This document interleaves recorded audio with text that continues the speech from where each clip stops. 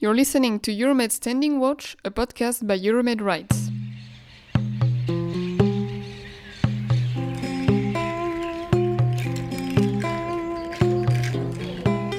In Libya, migrants, asylum seekers and refugees are confronted to inhuman living conditions.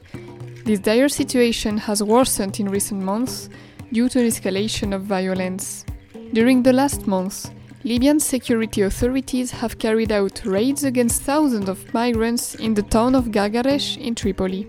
After those raids, at least 5,000 people were detained, including many women and children, and more than 10 migrants have been killed. We met a Libyan activist working for Libyan human rights organization, which advocates for the rights of migrants and refugees in Libya and monitors the situation in detention centers.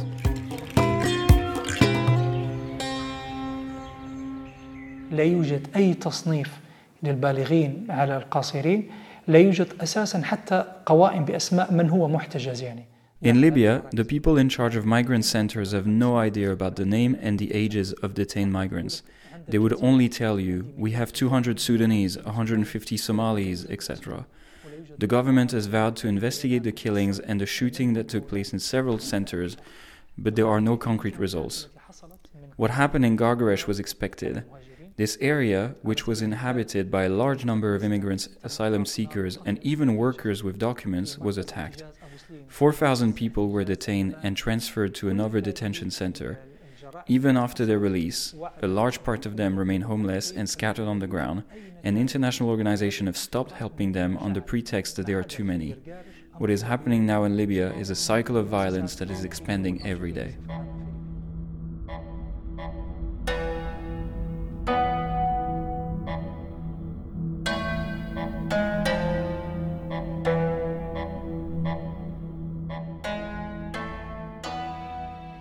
Unfortunately, migrants do not only undergo widespread documented abuses from Libyan authorities on land.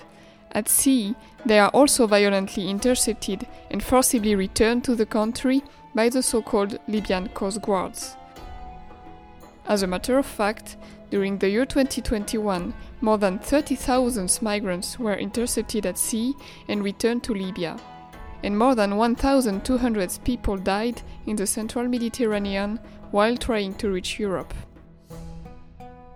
But despite their involvement in these horrific violations, the so-called Libyan Coast Guards keep receiving financial support from the EU and its member states.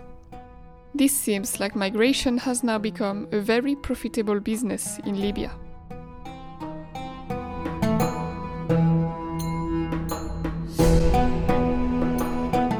And despite the chaos that Libya is currently witnessing, in particular regarding freedoms, arbitrary arrests, and extrajudicial killings, the country is supposed to hold elections on 24th December 2021. Activists are worried that the result of such elections will directly impact the situation of migrants and refugees in Libya, as well as the stability of the region and Libya's neighboring countries. تحدث على انتخابات يعني يفترض أن أقل من شهرين وأكثر من 2,000 شخص ينامون في وسط الشارع بما فيهم أطفال ونساء. We are talking about elections that are supposed to take place in less than 2 months, while there are more than 2,000 people sleeping on the streets, including women and children, and their lives are in imminent danger. The UNHCR documented 42,000 migrants, and the EU only accepted to host 1,000. They're still waiting for their relocation. This is a very worrisome situation. If the European Union was serious about holding elections in a conducive environment, it should have focused on these priorities. We don't know what is going to happen. If the elections were held and one of the parties refused its outcomes, Libya would face a very difficult situation and we would end up regretting holding elections in such a volatile environment.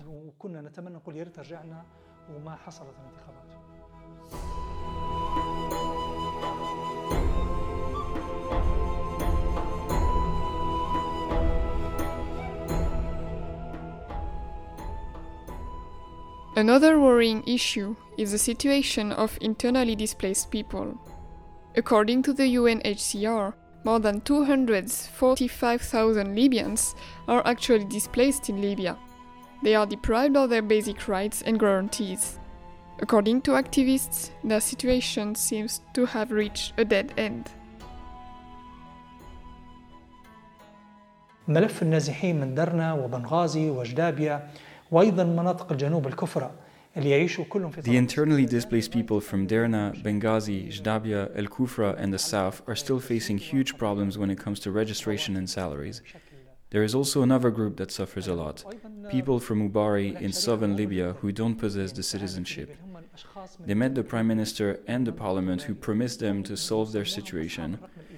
There are more than 7,000 families to whom Gaddafi promised citizenship, and so far they are still deprived of a passport. They cannot travel abroad for hospitalization or pilgrimage, and even buying a phone chip because they do not have a national number. The European mission in Libya is well aware of this situation. I think that the problem of the internally displaced people is unfortunately still neglected.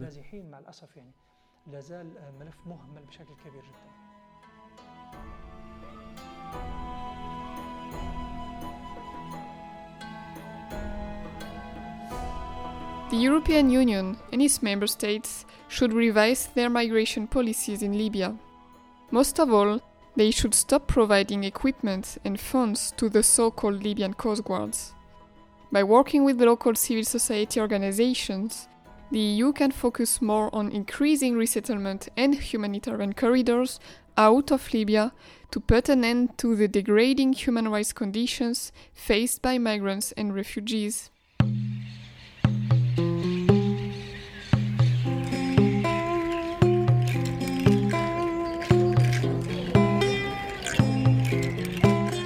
Thank you for listening and stay tuned for our next episode of Euromed Standing Watch.